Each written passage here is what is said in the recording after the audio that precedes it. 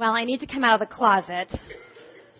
And unfortunately, this will probably be the only thing you'll remember from my entire message. But when I get really kind of tired of Caleb, is that terrible to say? But sometimes the same songs are playing over and over on the Christian stations. I'm sorry, I don't have XM radio. I switch to country. I admit it. Now, when they start talking about getting drunk and beating their wives, I do turn it off. But, sometimes country music can be quite profound. It tells a story, and it can sometimes have a real simple truth to it. And so I was listening the other night, and I heard a song I hadn't heard before by James Wesley, and so all the other closet country fans will know this song. It says, 500 channels, and there ain't much on tonight, but reality shows that some folks' so-called lives. A pretty girl cries because she don't get a rose, but she'll find love next year on her own show. And they call that real. Real is the hand you hold 57 years. Real is a band of gold trembling with fear. And it's the first long tear down an old man's face, watching his angel slipping away. His heart's so broke, it's never going to heal. I call that real. Where I live, housewives don't act like that. And the survivors are farmers in John Deere hats. Our amazing race is beating the check, praying that the bank ain't ran it through yet. That's real. Did he just so nail it? We have such a fascination of peeking into each other's lives, of being entertained and fascinated by other people's so-called realities. And the danger is to really believe it's real. Isn't that the danger? What's real is what's happening in Nehemiah 4 and 5, what we just have been looking at. It's so real, it's so alive, that Israel's enemies are not entertained. They are not fascinated. They are threatened. The people of Israel are coming alive by the hand of God. A people once distant, once dry, once damaged because of their own rebellion and sin, are coming together. They're being restored. They're being rebuilt. They're being revived because of repentance. The rebuilding of their lives is the rebuilding of their community. And it is something that is intended to actually come alive. Something truly authentic. Something that is real. So again, their enemies are not fascinated. They're angered because they are uncertain of what to expect. And they don't know what to do about it. See, it's not predictable who's going to get the rose. It's not predictable who's going to be voted off the island. And they don't get to vote for their favorite idol. They are out of control. And it is freaking them out. They can't complain to the king of Persia because Nehemiah has his authority and his permission for this project. And so what do? They mock them. What are these feeble Jews doing? Nehemiah 4:2. Will they restore it themselves? Will they sacrifice? Will they finish up in a day? Will they revive the stones out of the heaps of rubbish and burn what's at that? Come on, people. You guys are feeble. You really think you're going to build your community? You really think you're going to build your home? You're a bunch of idiots. This word feeble means miserable. It means fading or a withering plant. They're calling them good for nothings. You are good for nothings. It's used in Scripture for people who have no hope. If they say to them, will you sacrifice in a day? Will you finish up? And what was happening in that time is people would, whenever they would finish building a project, they would sacrifice to the idols that helped them. And so they're teasing them. Oh, you're going to build this up in a day and then sacrifice to your so-called gods? They're basically ridiculing their faith. And they're saying, why don't you just go home and pray about it? And they do. They go home and they pray about it. Ironically, the very things they mock them for are true, and the very things that they mock them for become true, ironically. It is true that they're withering plants. It is true that they have been good for nothing in their sin. But what is also true is they are about to come alive. So when they say, are you going to revive these stones, even the burnt ones? They are mocking them, but they're prophesying. Is that so, our God? Go home and pray about it, why don't you? And they do. And then they remember that they are engaged in something that's real. Not something that's intended to fascinate or entertain, but something that's real. They themselves are the revived stones. They themselves are coming alive. Phillips Brooks, you heard this last week, and I've been meditating on this since. And whenever in any place a soul by free-willed obedience catches the fire of God's likeness, it is set into the growing walls a living stone. In their process of repentance, in their process of returning and crying out to God, they are again taking on the likeness of God. And so God is using them to not just revive a town, to revive His city, but to revive their very lives. They are being made into His likeness, and now they are living stones being placed into a living project. I call that real. And what is the response to what their enemies, how their enemies mock them? I love this. Hear, O our God, for we are despised, and so we built the wall. Do you love that? Hear, O God, we are despised. And yet they keep building. Nehemiah is steadfast. The people are steadfast. They don't retaliate because it's not personal. The attack is not against them. It's against God.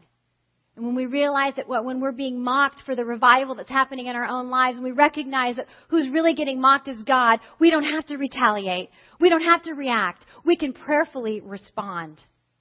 So he goes to the one who has breathed life into this project. And as I was thinking about this, I was asking the Lord there's been so many times in which He's done this, and I asked the Lord for what is the most recent time or a real profound time in which you did this? And He took me to a very hot Korean restaurant in Central Asia last October. And God had been having me teach several different groups of women in the underground church, and we were teaching mostly on the book of Ruth, which is much easier to do with the translator because you've got a story, and they can follow stories, and stories are easier and more engaging. But I'm going to teach this last group, which was probably my most intimidating leader. I so respect her, and I'm very careful, very cautious with her women, as they all are. Incredible trust. And God says to me, you need to do the Sermon on the Mount. Not very translatable. Those of you who were with us last semester, try doing that and having it translated into 2 different languages. Very conceptual, very deep. And I thought, oh Lord, I can't do this. And I whined, kind of like the Israelites did later. And Michelle was great about kicking me back into reality and having me go to the one who breathes life into projects. And so I continued to pray. And here we are in this restaurant, and it's very hot. They had an Indian summer. And we're in a restaurant, a Korean restaurant, so every time a waiter comes in, I have to stop because we don't want them to know what we're doing. We have to close all the windows because we don't want anyone to hear what I'm doing. I've got my notes under the table, and we're all sitting around. We keep getting interrupted by waiters coming in. I have to keep stopping, and I'm trying to teach the Sermon on the Mount in this kind of environment. Everyone's sweating. They're fanning themselves, and I'm saying, Lord, and I'm hearing, you feeble Jew, are you going to revive these stones? Are you going to keep these women awake? And I kept praying, oh God, Elohim, you who breathe life, if you have called us to be here, this is yours. This is yours. And I kept trying to silence the voices and kicking Michelle awake. No, she was praying. By the end of our time together, we were there for several hours. By the end of our time together, we were all weeping together over what Jesus had done for us on the cross. In a hot Korean restaurant with waiters coming in and out, the most awful environment for anyone to teach or speak. God moved. When it's His project, when He's the one breathing life into it, He can do anything. He can do anything. He can blow us away. So when we are facing those enemies, we say, Elohim, God of the universe, creator of all things. It is you that has breathed life into this project. It is you who's breathed life into me. I will trust you. I will pray to you, and I will build the wall by your strength. You are for us. Who can be against us? Romans 8:31. Nehemiah knows that prayer will keep him focused, keep him remembering whose this is. In that Korean restaurant, it wasn't about me. It had nothing to do with me. It wasn't my project. It was God's and His love for these women, His desire to break their hearts and to revive them and to encourage them. C.S. Lewis says, prayer does not change God, but it changes her who prays. Nehemiah isn't trying to get God to do anything necessarily. He's realizing that he needs to pray to the God of the universe so he can be changed. His faith can be increased. He can remember who is on the throne, who is the breath behind every living project. Nehemiah sees who the enemies really are. They've provoked you to anger. I'm not going to be angry because it's you they're provoking. It's you they're sneering at, God. And that is why He can pray the kind of prayer he did to God about them. And the response of the people is amazing. They just, again, we built the wall. It's kind of like the World War II slogan, praise the Lord and pass the ammunition. They prayed and it was like, pass the ammunition. And then the enemies witnessed a previously unseen reality. These walls being repaired, being made whole. This word repaired is really fascinating. It has to do with wholeness or healing. It's like healthy skin growing over a wound. Isn't that great that God in the Hebrew uses that word? These walls are being healed. They're becoming whole. This woundedness, this disgrace, this shame is being covered by the healing work of God. And they're blown away. The holes are being filled with so-called burnt stones, cursed stones. Burnt stones were cursed, thought to be cursed, and yet they're coming alive. They are seeing something that they've never seen before. And I love what C.S. Lewis says about what others should be seeing about those who are alive in Christ. Their very voices and faces are different from ours. Stronger, quieter, happier, more radiant. Listen to this. They begin where most of us leave off. What they're seeing is that the people of God are beginning where normal people, everyday people who think they're in real life that aren't, leave off. They're able to go beyond what they had seen. Israel, beginning where most of them leave off, infuriated them. They can't handle that kind of change. And so they plotted together to come and fight against Jerusalem and to cause confusion, Nehemiah 4:8. So now we've got back to our bullies again, Sanballat, Tobiah, and now we have the Arabs and the Ashdodites, and they're surrounding Jerusalem to attack it, to cause confusion. They've got them blocked. What is Israel's response? Praise the Lord and pass the ammunition. And we prayed to our God and set a guard as a protection against them day and night. Israel continued to pray for protection for this project that God had given them. But then we see real, don't we? The physical threats are getting to them. It hit them at a low point. They're tired. They're weary from the project. They're losing support from the community. Listen to what happens. In Judah it is said, the strength of those who bear burdens is falling. And our enemies said, they will not know or see till we come along them and kill them and stop the work. And at that time, the Jews who lived near them came from all directions and said to us, 10 times you must return to us. Great. So now they're plotting to kill him. And now their brothers who are living in the outer areas are saying, you better come back home 10 times. Wouldn't you love that? 10 times you're failing. This isn't going to work. You're going to be killed. The work was too great. They were developing attitudinal rubble. Like the burnt stones, that was becoming their attitude. It was becoming the rubble all around them. And what's interesting is this cry out that the Jews are having is actually a rhythm or a rhyme. In other words, it's a song. They started singing. It's too great. It's too hard. And in the Hebrew, there's rhyme and rhythm in it. So they really started chanting a song of we can't do it. And it so reminded me of poor Michelle having to listen to me as I'm pouring over the Sermon on the Mount and panicking. I'm just crying out a song repetitively. I can't do this. I can't do this. I can't do this. And thankfully, she said to me, no, you can't, but God can. If this is His project, He will do it. So they're discouraged. They're having all this propaganda against them. And 10 times they're being told, you're getting kicked off the island. You're not surviving. This is not going to happen.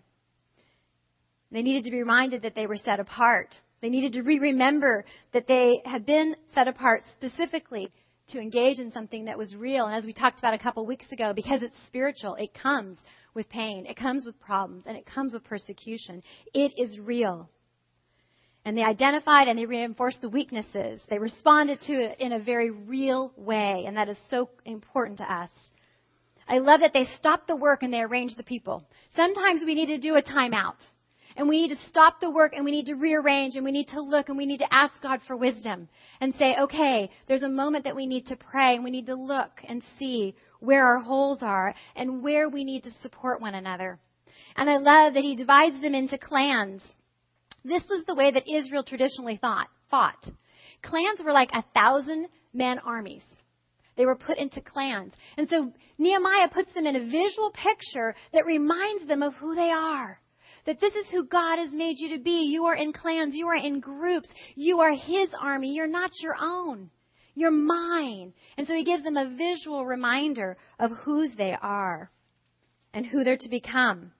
And He says to them, do not be afraid of them, these enemies, Nehemiah 4:14. Remember the Lord who is great and awesome, and fight for your brothers, your sons, your daughters, your wives, and your homes. I don't know, for some reason that kind of reminded me of those billboards for the Marines. We don't take applications, just commitments, you know. They're so tough. You've seen those billboards. It's like, fight. Remember who you are and what this is about. Remember the Lord. Trust. And then action. Trust and action. I love how J.I. Packer puts it. One with God is a majority. You could be alone. And if this God project is living, if this project is God's, you're a majority. One with God is a majority.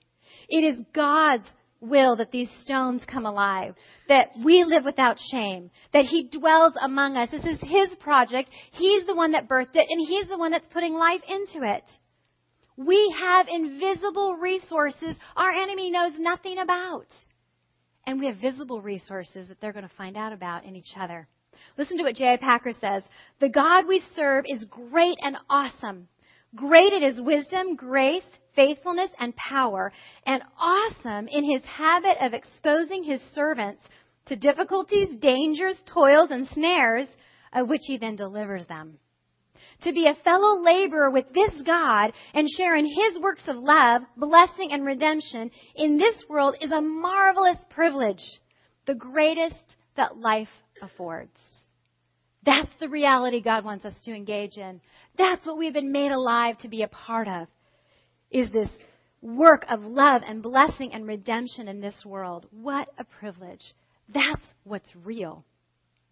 So He also shows them again that they're supported visibly as well as invisibly. And they're given fresh courage to trust what is real, to be a community, to be made alive by the resources of God. Again, both invisibly, His power and His strength, but also visibly in one another.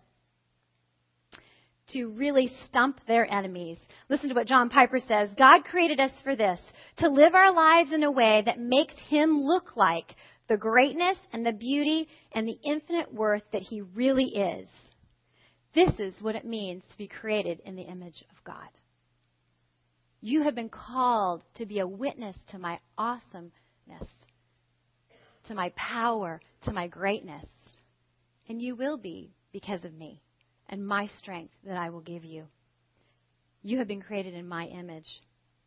And so they have this plan of support. Half work while the other half stand guard. Everyone works together. And don't you love that? They have a weapon in one hand and they're building with the other. And we're just thinking, oh, such great pictures of the sword as we continue to work the God's Word as our weapon. And we continue to stay at the task of what He's called us to do, the own revival and rebuilding and restoring in our lives. Isn't it just beautiful how they work together? I had a great illustration of this, and I got permission to share, but I have to change some names. So I was praying for a friend, and so I sent her a text to let her know she's been walking through a challenging time. So I sent her a text saying, I've been praying for you, and I'm praying for you right now. And so then I had gone on to study, and I was praying and asking God for examples for this particular passage. And I get a phone call about a half hour later, and this friend of mine, we'll call her Susie, she calls and she says, I have to tell you, you just increased my daughter's faith.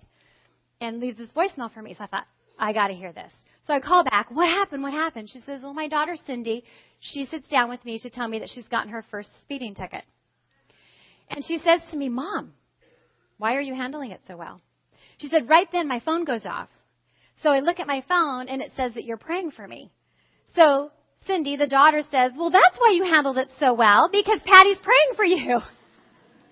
Do you love that? And so I just thought that was so great. So then what I told Susie, my friend, is I said, well, want to know what the funny part of the story is? I was praying for an example of how we work together. And my phone beeped right when I was praying for that example, but I didn't answer my phone because I was studying. Go later, and exactly when I was praying for an example, you called my phone to tell me that what I had sent increased your daughter's faith. You've got to tell your daughter that. And so her daughter then says, See, it was God's will I get a speeding ticket. So that I could help you guys with this twisted love triangle that you're in. Do you love that? And I love that she said, this is a twisted love triangle. Yes, it is. It is, and that's what's bugging the enemies. This is a twisted love triangle of supporting one another and half working and half standing guard. Ladies, we need to be this for each other. Through text messages, through Facebook, Redeem Facebook, through loving each other. I know there are places in each of your small groups and in lives outside of this study where people are needing us to stand guard while they fight, or to fight and let them stand guard for us. We need to be a part of these twisted love triangles that just blow away the enemy. Show the enemy what life really is, what is truly real. I love that they'll rally together in a moment's notice. They're spread out. The work is tough. We're spread out. We're going to leave here today and we are going to spread out. For the glory of God, I pray.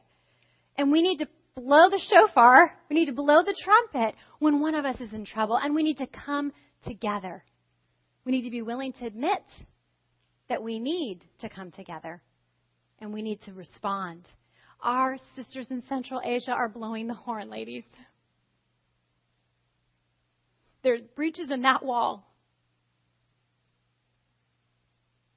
And we have a tremendous privilege to pray for them.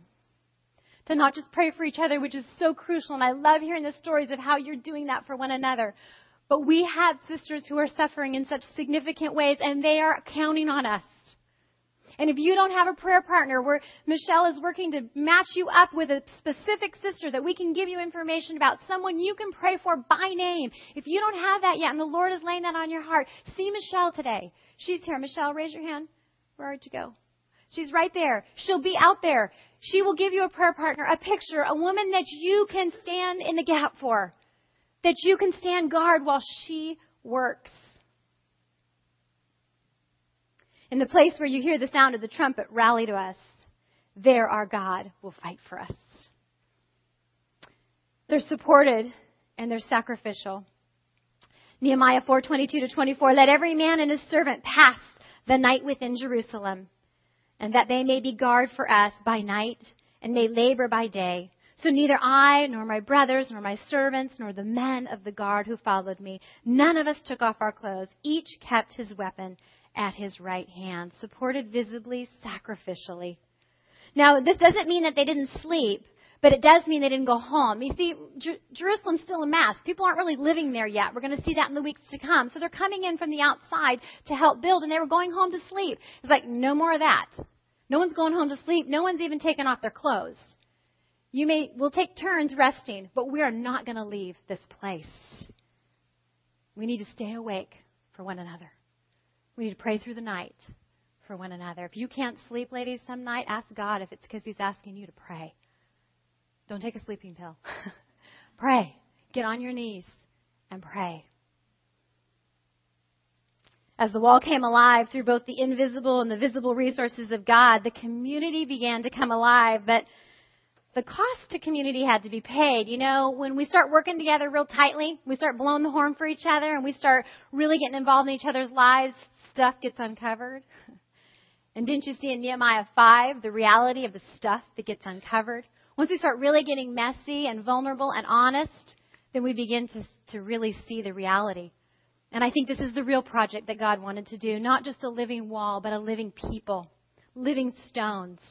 Nehemiah 5, and there arose a great outcry of the people and of their wives against their Jewish brothers. With our sons and our daughters we are many, so let us get grain so that we may eat and keep alive. We are mortgaging our fields, our vineyards, our houses to get grain because of the famine. We have borrowed money for the king's taxes and our fields and our vineyards. Now our flesh is as the flesh of our brothers. Our children are as their children. Slavery. We are forcing our sons and our daughters to be slaves. Some of our daughters have already been enslaved. They're struggling. The dirt's coming out. The dirt's coming out. But we can't be living stones. We can't be a part of something that's really real unless we deal with the dirt. The work on the wall was cutting into the work in the fields. They had large families. There had been famines already. And if the work continues on the wall as it is, they're going to starve to death. They're their spiritual enthusiasm is giving way to physical pain of their tummies. They were in debt and now had no hope of making payment on the debt without a new harvest. And their sons and their daughters were slaves. This daughters being enslaved means they were becoming second wives. This is human trafficking. This is the selling of our daughters to pay our debt. It's disgusting. And it was to their own brethren. It wasn't to the nations. See, they had already bought them back from the nations from being enslaved, and now they're enslaving each other. The wives being involved is really interesting and very unusual. In the books of Ezra and Nehemiah, women are really in the background, and I think God is sending us a message. This was so serious that the wives are involved. This adds weight and significance to this problem. See, Israel was sinning. What good is a wall if what's inside the wall is a mess? Nehemiah is furious for the love and the concern for the community. And I love that in his fury, he gives himself a timeout, as we talked about in our leader meeting. Don't you love that? He puts himself in the timeout chair. Why? To hear the heart of God. I took counsel with myself. I didn't just react.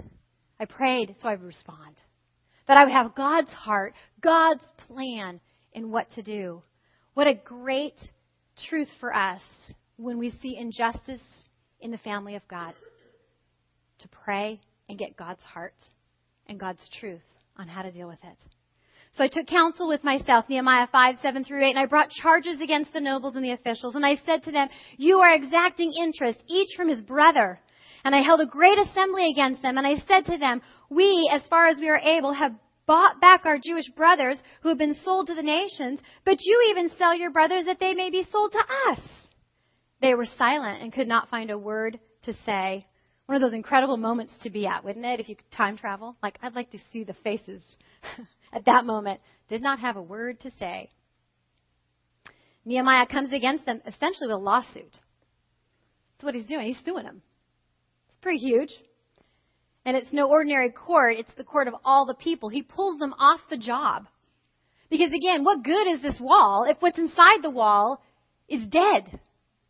We need to come alive. We are the living stones. And we will not come alive indebting one another, taking advantage of one another, manipulating each other, hurting one another. This is not acceptable. You become pawnbrokers, harsh ones, not brothers. Brotherly love commanded by God had been replaced by greed. God had been very clear in His Word and His law. We see it in a couple places in Deuteronomy and also in Exodus. You shall not charge interest on loans to your brother, interest on money, interest on food, interest on anything that is lent for interest. You're not to enslave your brothers. This is not okay for the household of God. You're acting like pagan nations. You're no different. You're dead stones, not living stones. You're practicing slavery. You're like burnt rubble. John Piper says, we are more than a collection of our appetites. We are of God. And Nehemiah is reminding the people, you're not a collection of appetites. You're not to give in to that fleshly stuff of greed. You're to trust God. Indebting their brothers is not trusting God, is it? How do we enslave others within the body of Christ today? We do it every single day. We enslave others by manipulating. We enslave them with our emotions. We enslave them, probably the most profound way that we enslave our brothers and sisters and defame and disgrace the name of God is unforgiveness. Ladies, the debt we have been forgiven is unimaginable. If God were to allow us to see our true debt of sin, we would go insane. We would be unable to handle the reality of how sinful we really are given to ourselves. And yet in our pride and our arrogance, we have the audacity to hold people at debt of unforgiveness. It is a very indication that we don't get the gospel. And we don't need to try harder to forgive. We need to saturate ourselves in the truth of the cross and we will not be able to help ourselves. We will have to forgive. If you cannot forgive a brother or sister, then you need to know more deeply the cross, what Christ has done, and the power of His resurrection. And I promise you, you will be transformed. Don't try to pull up your bootstraps and try to make yourself forgive somebody. Go bow down at the cross. Fall prostrate at it. Ask God to show you what that cross really means, and you will rise up and forgive by the power of the Holy Spirit. And it is a disgrace to the nations around us when the body of Christ is holding one another in unforgiveness. What is lawful in the marketplace is not lawful in the family of God. The world will tell you, you don't need to forgive. That's condoning it, or that's this, or that's that.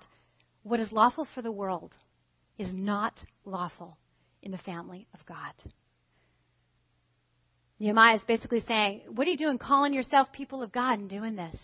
Ladies, this is very personal for me. My father, who has still not come to faith, I remember him telling me when I was first a believer, they're just a bunch of hypocrites.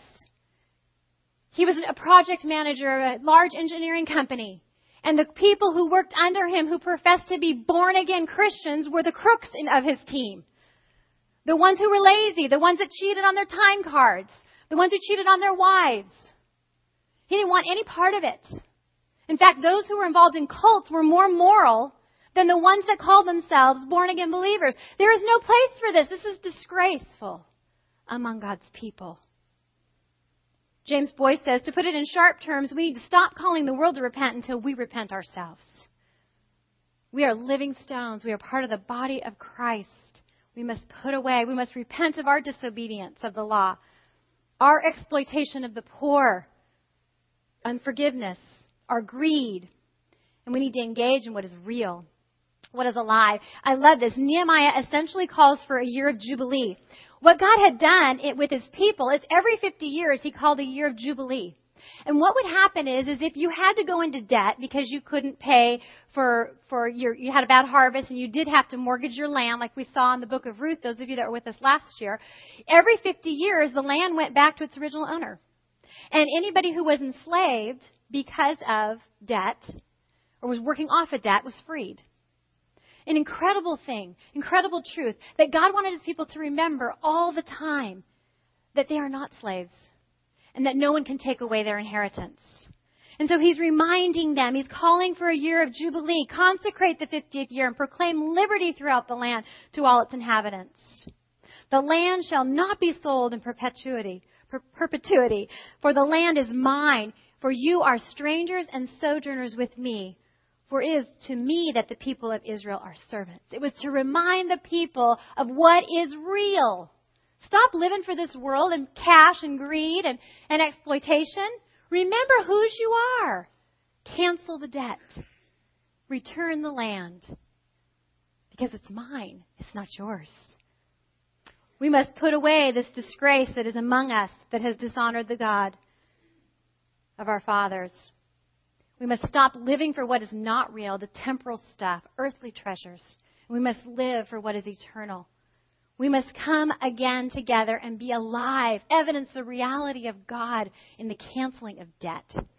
I don't think we evidence any more powerfully the reality of God than when we cancel the debts of each other, freely and without condition. And we've talked about this 100 times. That doesn't mean we trust. Forgiveness is very different than entrusting ourselves again to someone who can harm us. But we can forgive the debt. We can refuse to see the need to make them pay us back. A.W. Tozer says, 100 religious persons knit into a unity by careful organization do not constitute a church any more than 11 dead men make a football team. The first requisite is life, always. And that's the year of Jubilee, recognizing who gives life, coming alive to God, being alive.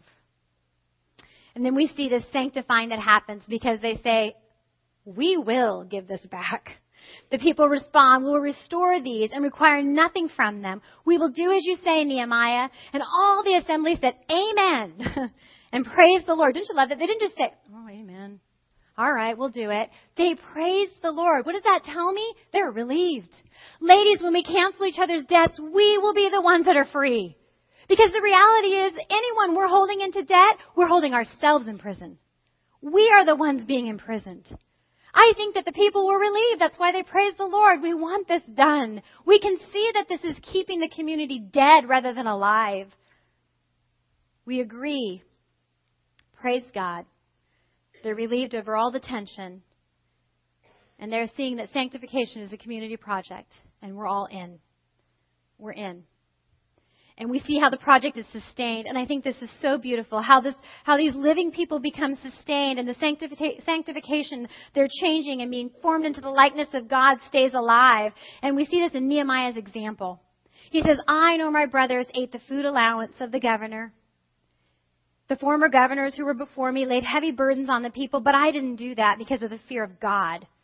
I also persevered in the work of this wall, and we acquired no land, and all my servants were gathered there for the work. And then it's the very end of 5. Remember, oh my God. Remember my good, oh my God.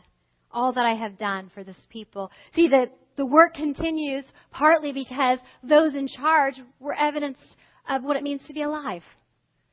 They started with themselves. They didn't hold anyone captive or enslaved. They didn't put burdens on the people. And so the project can continue. Out of fear for the Lord, Nehemiah personally evidences what it means to be a living stone, to live for what's real, to be set apart for something alive. It's interesting. Commentators disagree as to whether Nehemiah had anybody in his debt. Because he says, I and my brethren, we will repent of this. Some say he was just identifying with the people and recognizing that the whole community was a disgrace. Some think that maybe he had fallen into it himself. We don't really know.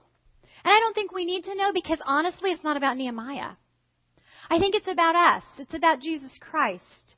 It's about the living stones that we are and who he is.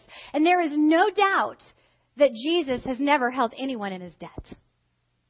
That Jesus, our example, the one who sustains our sanctification, not only does he not hold us in his debt, he took on our debt. He became a slave so we could become free. And you're probably thinking, oh my goodness, how does she pull Jesus out of this again? Ladies, I'd rather see Jesus where he isn't than miss him where he is. That was Charles Spurgeon. He is here. Every single passage testifies to who Jesus is. And in Nehemiah's example, I think we're to see Jesus. We owed him a debt. Our sin, which demands death. He, sinless, became a slave on our behalf to set us free, to be our cornerstone, the place in which we, the living stones, are placed. Even as the Son of Man came not to be served, but to serve, and to give his life a ransom for many. Nehemiah, a living stone, he refused to lay heavy burdens on the people. Jesus, our cornerstone, came and died to take on our burdens. He didn't just not put extra burden on us. He took on our burden. Jesus says in Matthew 11:28, come to me, all who labor and are heavy laden, and I will give you rest. Nehemiah, a living stone, devoted himself to the work of restoring, rebuilding, and reviving a people for God's glory. Jesus, our cornerstone, died to ensure our restoration, to solidify it, to ensure our rebuilding, to ensure our revival. And Jesus lives today to make it happen. He is alive, and he is at work making us alive. I am sure of this, that he who began a good work in you will bring it to completion at the day of Jesus Christ. We know from the scriptures that he is interceding for us right now. John Owen says, holiness is nothing but implanting, writing, and realizing the gospel in our own souls. Ladies, if we could really get a handle on the reality that he who began a good work in us will do it, and recognize that as I said earlier, that as we lay ourselves prostrate at the cross and let ourselves saturate as Paul did to resolve to know nothing but Christ and him crucified, we will come alive by the power of God. Nehemiah, a living stone, I love this. He asked God to remember what he has done for the people. Jesus, our cornerstone, relied on God to remember what he did for us. He stretched out his arms, gave up his spirit, and said, "It is finished." Ladies, that's our banner. That's the truth. That's our power. That's our strength. That is everything. That is what makes us alive. To come alive as we are intended to come alive, we must meditate on this truth. We must let it saturate our every bit of our being, our every cell. If we do, God will address our struggles. God will deal with our sin. God will sanctify us. We don't have to go looking for it. We don't have to kind of stir it up. We don't have to go searching and digging. If we lay ourselves before that cross and we ask him to really cause us to understand it, he will bring it to the surface. And then he will take care of it. He will evidence in us what it means to be a new creation, a living stone for his glory. I love how Sinclair Ferguson says that those who have forgotten about their own spirituality, trying to do it themselves, because their focus is so exclusively on their union with Jesus Christ and what he accomplished, are those who are growing and exhibiting fruitfulness. We bypass that, don't we? We try to focus on our own spirituality, how we're going to make ourselves better. And we're frustrated and we're tired, and then we even get angry. What God has called us to do is so focus on our union with Christ that we can't help but bear fruit. We can't help but come alive because he's our cornerstone and we are living stones that as we become in his likeness, we are set into that wall. 1 Peter 2, as you come to him, a living stone, rejected by man, but in the sight of God, chosen and precious, you yourselves, like living stones, are being built up as a spiritual house, to be a holy priesthood, to offer spiritual sacrifices acceptable to God through Jesus Christ. I call that real. That's the only real that really matters. It's not entertaining to our enemies. It's not fascinating to them. It's threatening. But ladies, to those God is calling into his community, it's what he uses to draw them in. Is there any greater privilege than to be a living stone for his glory? Let's pray.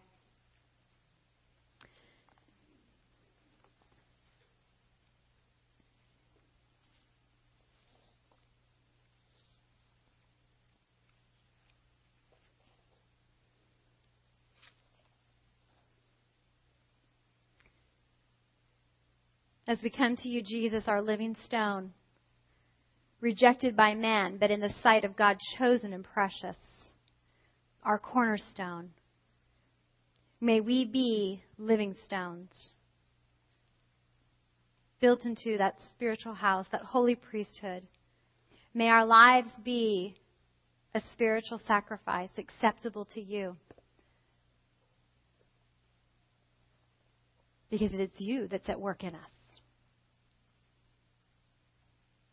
Give us your strength and courage and passion for when it threatens the enemies. And give us your joy and excitement when it's used to bring those you are calling into that household to become living stones themselves. In Jesus' name.